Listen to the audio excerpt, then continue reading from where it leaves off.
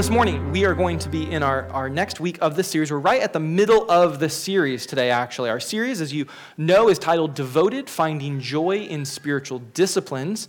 And this morning, the sixth discipline we'll look at, we're right at the middle point. We have just as many sermons left as we've already completed. And so as we go into today, what we're going to be talking about is the discipline of careful stewardship. Careful stewardship. Now, I had to think and pray a lot about this message because talking about this topic, it's obvious to me there are a lot of different applications that we can make. This concept is going to touch really on the vast majority of what's going on in our lives. There's a lot of applications here regarding how you and I should live as good and careful stewards. But before we can work through some of these application points, we need to define what stewardship is, and we need to confirm that we are indeed called to the Christian life. My date's wrong if any of you are talking about that. It's the 7th today. I got that wrong. This is what a steward is. The steward is someone who manages something on behalf of another. A steward is someone who manages something on behalf of another. Now, we don't tend to use this word very often. It's in our culture today. Perhaps you really haven't even thought about a steward outside of that word being mentioned in church or maybe in books you're reading. Maybe like if you've read the Lord of the Rings trilogy, it talks about the steward of Gondor, Denethor. You might be thinking, okay, this is kind of an older idea, but what is a steward? Well, a steward is simply someone who manages something on behalf of another. And so that concept, even if the word isn't always used in our modern society, is very clear. You understand what a steward is. The question really is not how do we define this word. The question is, how should we see stewardship in regard to our own lives and as Christian believers today?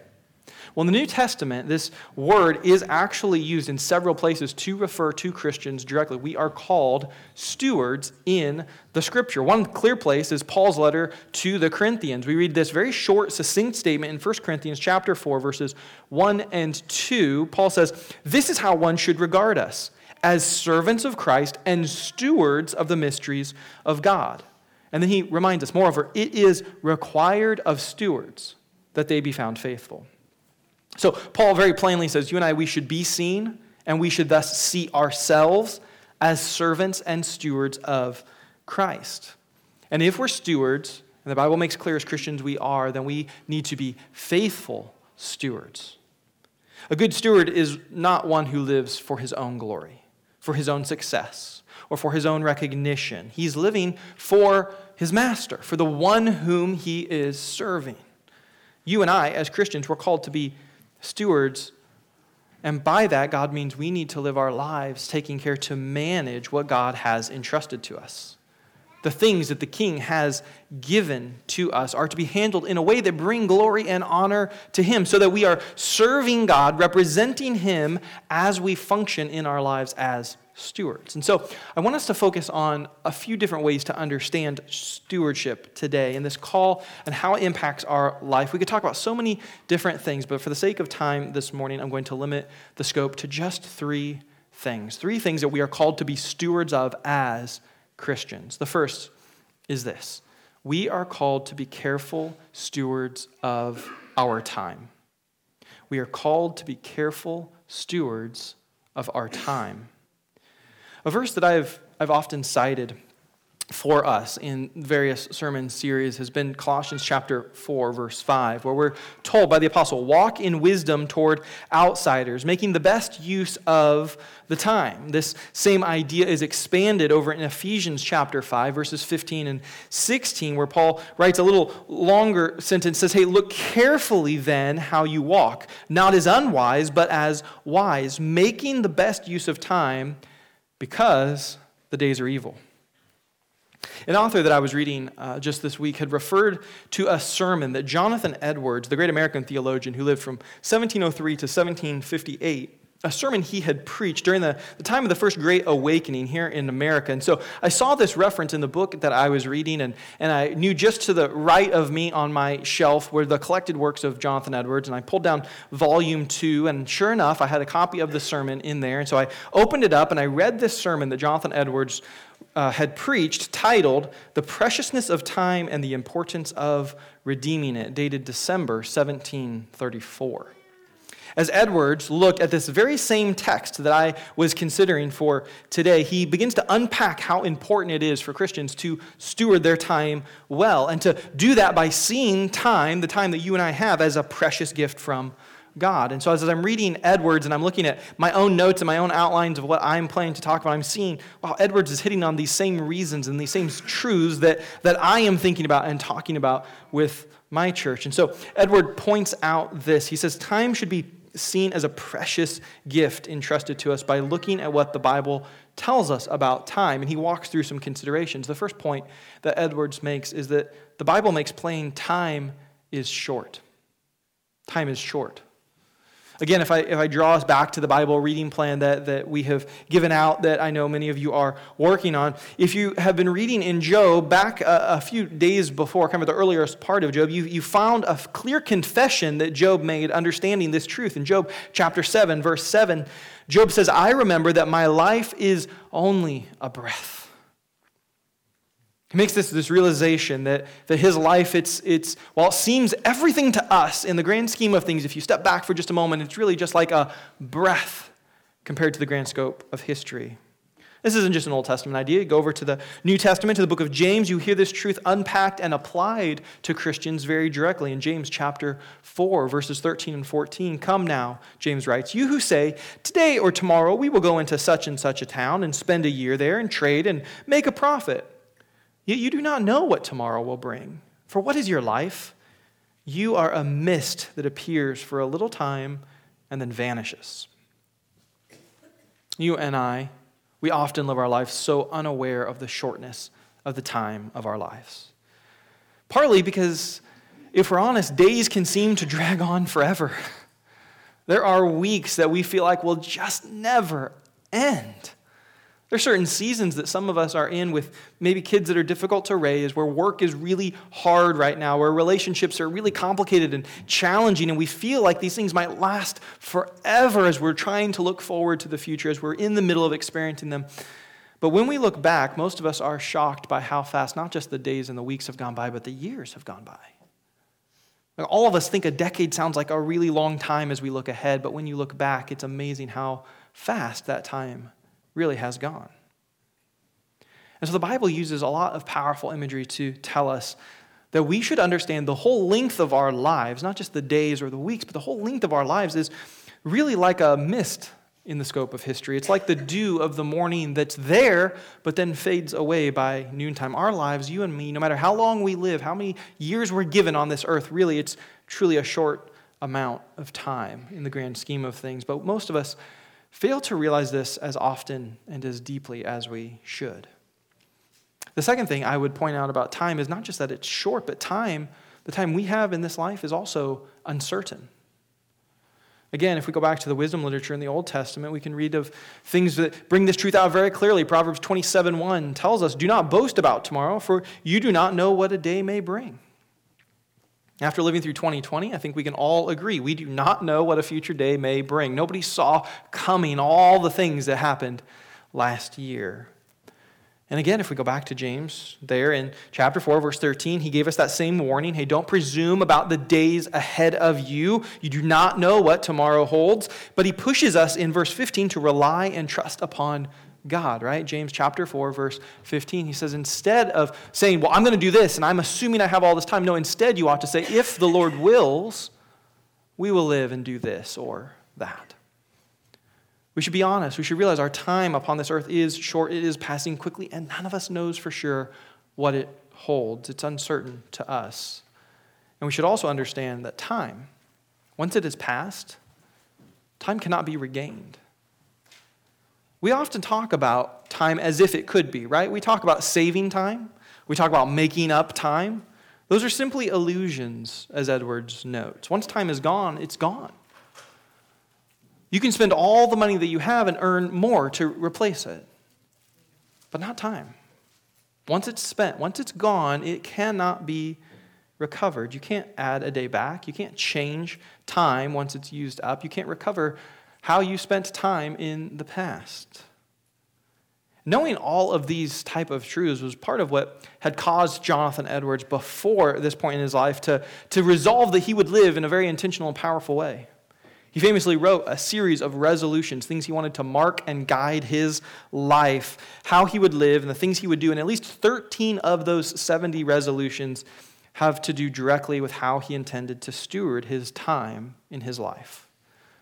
Edwards would write these things down and read through them regularly. And one of them, like number 7, he says, "Resolved never to do anything which I should be afraid or ashamed to do if it were the last hour of my life."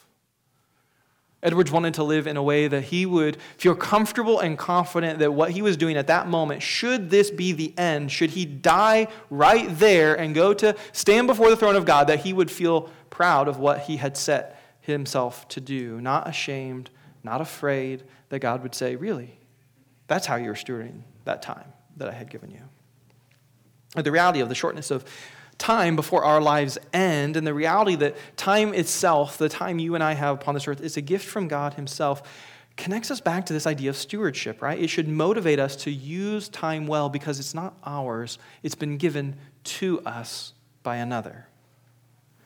And hear me clearly, pastoral, I want you to understand when I'm saying all this, I'm telling you the reality of time. I understand that for some of us it can feel really scary and kind of overwhelming. And I want you to understand we ought to be motivated by these truths, not paralyzed by them.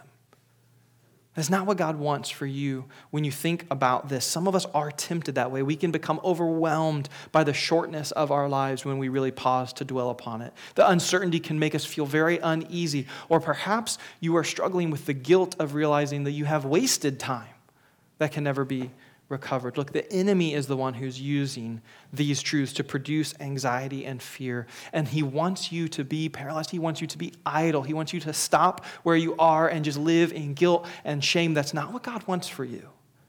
That's not what God wants for you. He does not intend for us in grasping these truths to be paralyzed. He intends for us instead to be sober-minded, to know the reality that our days are numbered, that our time is short, it is uncertain, the gift is very, very precious, but to remind ourselves that our days, they're numbered by God, and they're in his hands. Those days, while uncertain to us, are not uncertain to him. He knows what lies ahead. He's always in control, and he's always with us in every moment of every day of our lives. It's his power, it's his might that gives us the breath that we are breathing now, the strength that we need, the ability to steward well what he has entrusted to you. These things should motivate you to reflect upon how you are using your time, to plan and to change whatever needs to be changed to steward your time better for the future, but it's designed to motivate you to live in wisdom.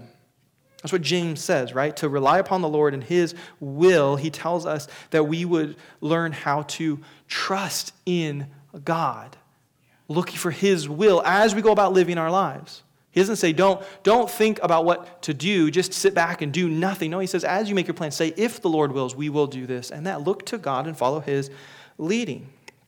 Psalm 90:12 gives us this clear picture of what God wants for you as you think about time rightly. Psalm 90:12 says, teach us to number our days that we may get a heart of wisdom. We're to be motivated to live wisely, to glorify God in what we do, not to sit back idly or fearfully or shamefully, but to live wisely. So going back to Ephesians 5, we're not told let fear govern us or paralyze us, but rather let it motivate us so that we are walking wisely, making the best use of our time. That's Ephesians 5:15 and 16, right? Look carefully then at how you walk. He doesn't say, look carefully at how you sit and wait, at how you walk, how you live as not unwise, but wise, and make the best use of the time because the days are evil. So let me give an explanation of application here.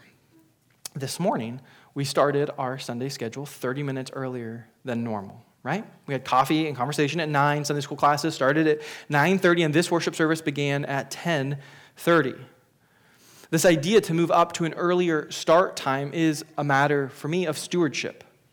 When the idea was brought up to me by members of the congregation, that was after COVID, the first thing coming back to physical gatherings that people were asking was, hey, have we considered adjusting the schedule? This wasn't something on my to-do list that I just really wanted to see this occur. This was a question raised, and many people kind of brought this sentiment out. And so what I immediately began to think through was how this would affect stewardship.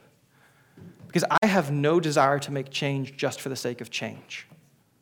But I want to make changes. I'm very eager to make changes that help us be better stewards across the board. In anything that I'm doing, if we're going to make a change, it needs to be so that we are being a better steward of whatever that may be. Time, resources, money, whatever it is, we want to be good stewards. And so I thought, how would this factor into stewardship? So what I came to realize, talking with several families in the church, getting lots of feedback as we did the surveys and conversations and all this stuff, if we started 30 minutes earlier, it meant for a lot of families, there would be a little bit less idle time in the mornings. Because the reality is all of you in this room are used to being up and starting your day much earlier than you have to on a Sunday, right? Between work or school or sports, you are up and at things throughout the week much, much sooner than you had to be on a Sunday, which is not necessarily a bad thing. But what it led to was many parents, especially parents of young kids like mine, saying, hey, my kids don't sleep in until the last moment, typically on Sunday. Like, as much as we want that calm, nice Sunday morning, they keep getting up. So what it leads to is we get ready and then there's some sitting around, some idleness in the house. And that's not necessarily a bad thing, but a lot of families were saying, we could get here earlier, we just don't because nobody's here. Right? So rather than spending so much time wasted, we determined that if we started just 30 minutes earlier, it meant replace a little bit of waiting time with a little bit of worshiping God time. And that's a good trade. To come together in here meant we could have those conversations with other believers half an hour before we normally would. We could spend that time in learning His Word through Sunday school. We could then come in here and hear Him speak in our Sunday services, and we could replace waiting with worshiping, and that's good stewardship. So the most important aspect of this change was directly tied to the stewardship of this service itself. Jonathan Edwards preached to his people the importance of making the most of the Lord's Day too. In that very sermon that I referenced at the end of it, he's making application on ways for us to better steward our time. And he says regarding Sundays, regarding the Lord's Day, such time is of great advantage for our everlasting welfare. Therefore, above all, improve your Sundays, and especially the time of public worship, which is the most precious part. Lose it not either in sleep or in carelessness, inattention, or wandering imaginations. So we decided to move our start times up by 30 minutes, and then to plan for this service that we're in right now to have a little extra time in it as well, to go about 15 minutes more than it used to. Starting today, right after this sermon, we're going to have a dedicated time of response in the service.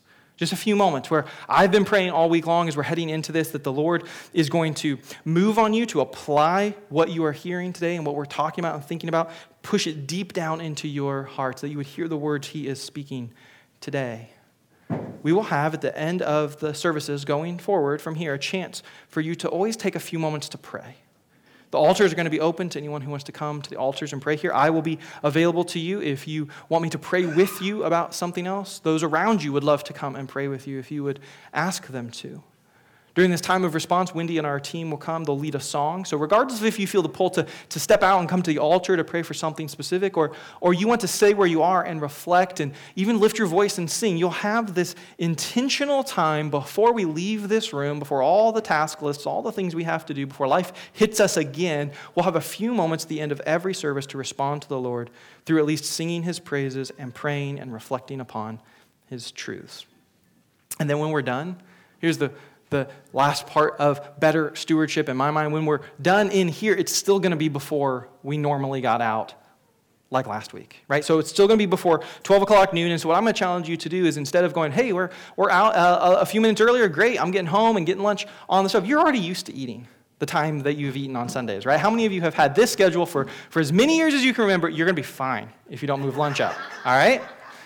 So instead of saying, you know what, hey, good stewardship for me is I get to go home and make more time at lunch. No, I'm going to challenge you, I'm going to encourage you, spend a few minutes, just minutes, with your brothers and sisters here. Talk to somebody.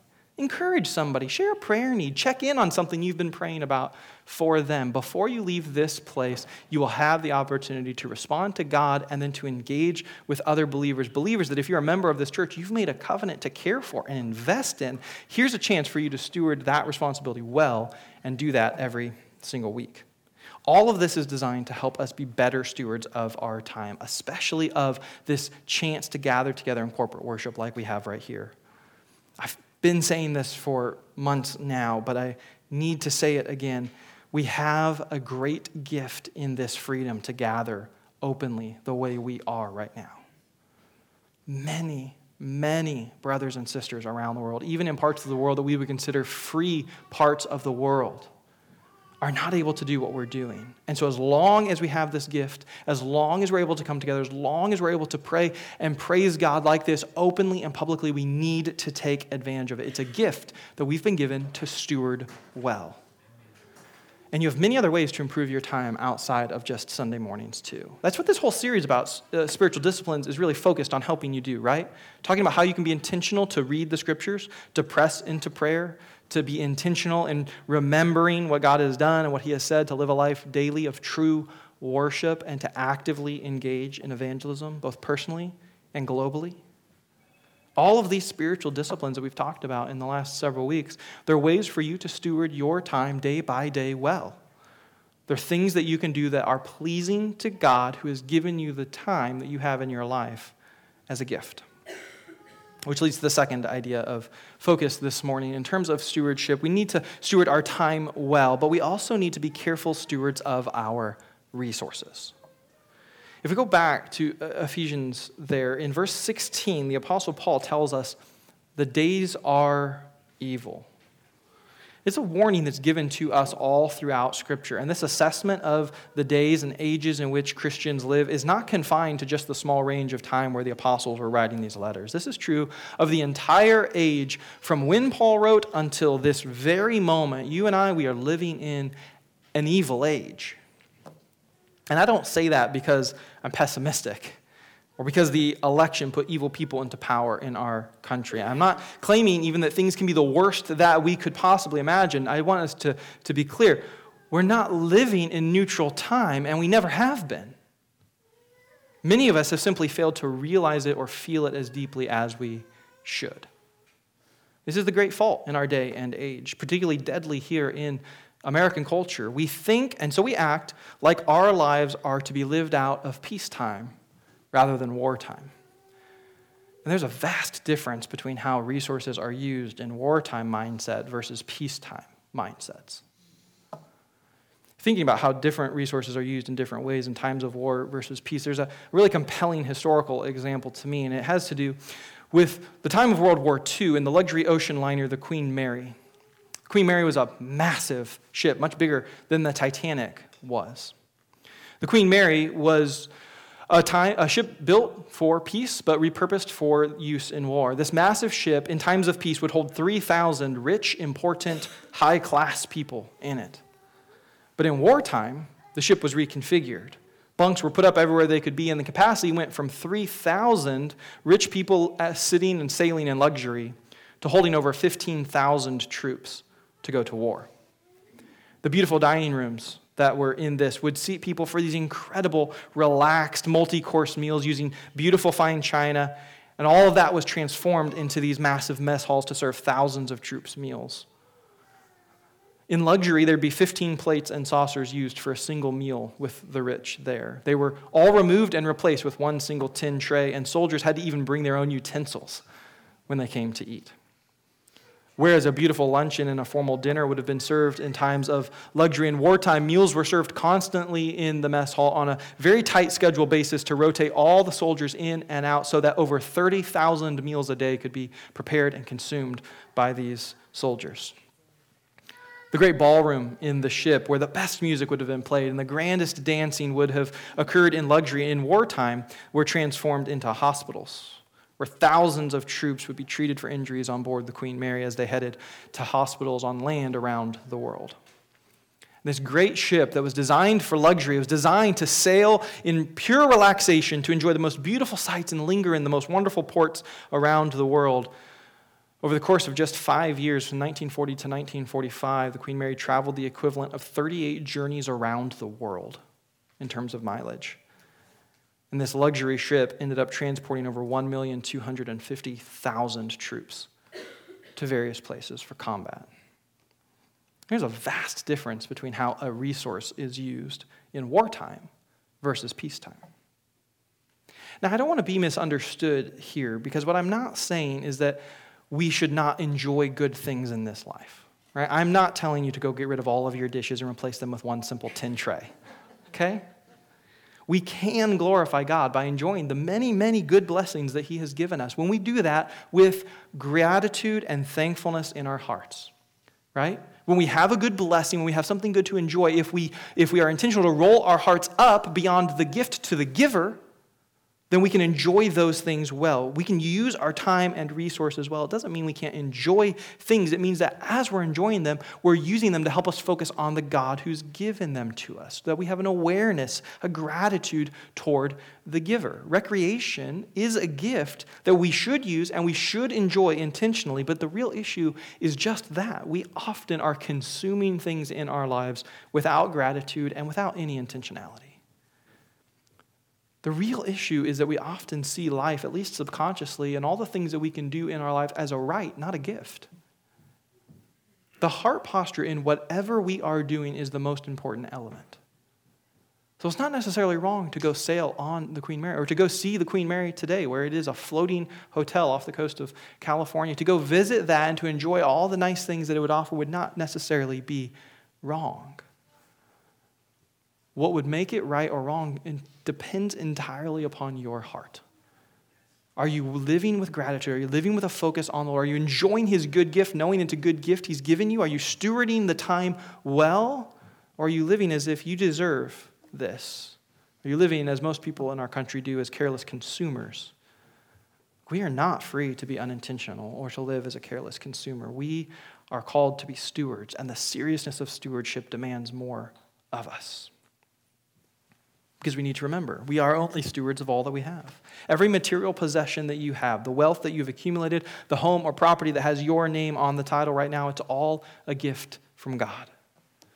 Ecclesiastes 5:19 tells us, everyone to whom God has given wealth and possessions and power to enjoy them and to accept His law and rejoice in His toil, this is a gift of God. Perhaps more clearly, the reality that God has given you everything that you have comes from the great prayer of David in 1 Chronicles 29, verses 11 to 12. Yours, O Lord, is the greatness and the power and the glory and the victory and the majesty. For all that is in the heavens and in the earth is yours. Yours is the kingdom, O Lord. You are exalted as head above all. Both riches and honor come from you, and you rule over all. In your hand are power and might, and in your hand it is to make great and to give strength to all. Everything you have, friends, comes from God. You are but a steward of it. Every bit of your resources, from money to possessions, even your skills and your positions in life, all of it comes from God. He's the rightful owner of everything, the king over all things, and we are called to steward the things He has entrusted to us well. So again, let's make application here. Stewardship necessitates using the resources that we are entrusted with in the way that the rightful owner wants us to. In terms of finances, God makes it very clear that ultimately He owns it all. Not our government, not you and I, despite whose name's on the bank account. God owns all the money in the world. Haggai 2:8, God says, the silver is mine and the gold is mine, declares the Lord of hosts. And because God owns it all, every bit of the finances that we claim to be ours are really coming to us from Jesus. And He makes it very clear that God is not disinterested, and He is certainly not blind to what we are doing with the money that we have been entrusted with. Jesus talks an awful lot about money in very striking ways. And in one of the places, Luke chapter 16, verses 10 to 13, He says, one who is faithful in a very little is also faithful in much. And one who is dishonest in a very little is also dishonest in much. If then you have not been faithful in the worldly wealth, who will entrust to you true riches? And if you have not been faithful in that which is another's, who will give you that which is your own? No servant can serve two masters, for he will either hate the one and love the other, or he will be devoted to the one and despise the other. You cannot serve God and money. Understand, money itself is not evil. It's a gift from God. It's all ultimately His, right? The silver, the gold, they belong to Him, and He doesn't own evil things. It's all from Him. But what Jesus drives at is not whether or not we have a lot of money or not. What He drives at is what we're pursuing. If we're pursuing money above serving God, then we're not stewarding well the resources He's given us. If we're living our lives focused on that fleeting and ever-changing bottom line on our bank account, we're not going to be faithful stewards to God. Money, like so many other things, is very dangerous to us when we do not view it rightly and we do not use it worshipfully. And it's not just reckless spending that God is displeased with. It's just as sinful to be hoarding too. To never use the money that God has given us to accomplish the purposes that he intends is every bit as disobedient as if we went out and spent it on something for ourselves. So we need to take great care and with very worshipful hearts approach the stewardship of our financial resources. Understand, every Christian is called to do this. Every Christian is called to give to the Lord, to participate in giving tithes and offerings and supporting missions and ministry works, being benevolent and blessing others. Those things are not optional to some Christians, but others are free from them. No, all of us are entrusted with resources, whether they're great or they're small, and we're called to steward them to the glory of God. It's not our money to do with as we want. It's God's money given to us to steward faithfully. So we need to use his money as he desires. So some of us may have more, some of us may have less. However the Lord has provided for us, whatever he's entrusted to us as these resources, we should give and steward of those things. Now we can and we need to talk a lot about this because it's a very big topic. Jesus talks a lot about money in the New Testament because money is a very powerful application point. Jesus would tell us if you are not faithful with the money God has entrusted to you, it's almost a certain guarantee you're not being a faithful steward with the other things God has entrusted you either. The other physical resources, the time that you've been given, if you're not faithful with this, money has a way of revealing our hearts in a very powerful way, in a way that almost nothing else really can. So let me conclude with the last area as we move to respond. The last thing you and I need to be careful stewards of in our lives is we need to be careful stewards of the gospel. It's not just about our time, it's not just about our resources, it's about what we're doing with this great message that you and I have received, this great gift that we've been given of faith in Jesus Christ. In a book that I was reading recently in the evenings, just for my own study, my own edification, I was reading from the Puritan Richard Baxter. He shared this thought that I found to be very convicting and really insightful. And making this apply to every one of us, hear this thought. I think necessity should be the great disposer of a Christian's time and labor. If we were sufficient for everything, we might attempt everything. But life is short. We are dull. Eternal things are necessary. And the souls that are around us for us to engage are very precious. Necessity, he defines as doing what is necessary, doing what is right, being faithful with whatever the one who has given us all things gives us. That's time or money or possessions or skills or relationships, whatever it may be. Doing what God desires with those things is how you and I can live as careful stewards. And the reason we ought to do this work is because it's worship. The reason we ought to steward well what God has given us is because it's worshipful to him. He's the owner, and when we disregard what he has given us to do something with, we're sinful and we're rebellious. And so Baxter's plea is that all of us, we should think soberly, and I find it convicting when he says, life is short, we are dull, eternal things are necessary. But it's the final words there that stir my affections most deeply. He says, and the souls that are around us for us to engage are very precious.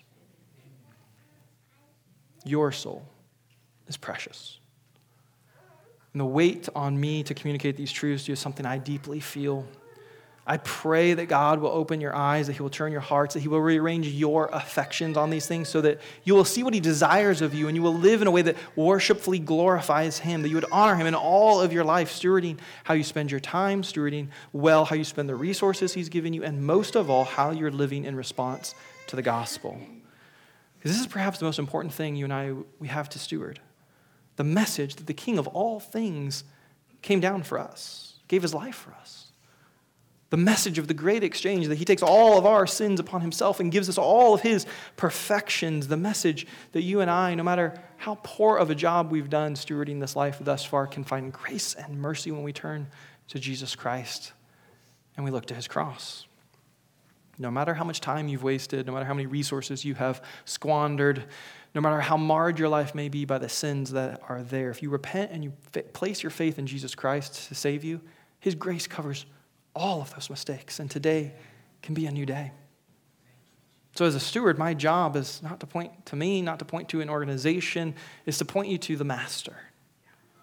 He alone deserves the honor and the glory, and He alone can forgive and change hearts.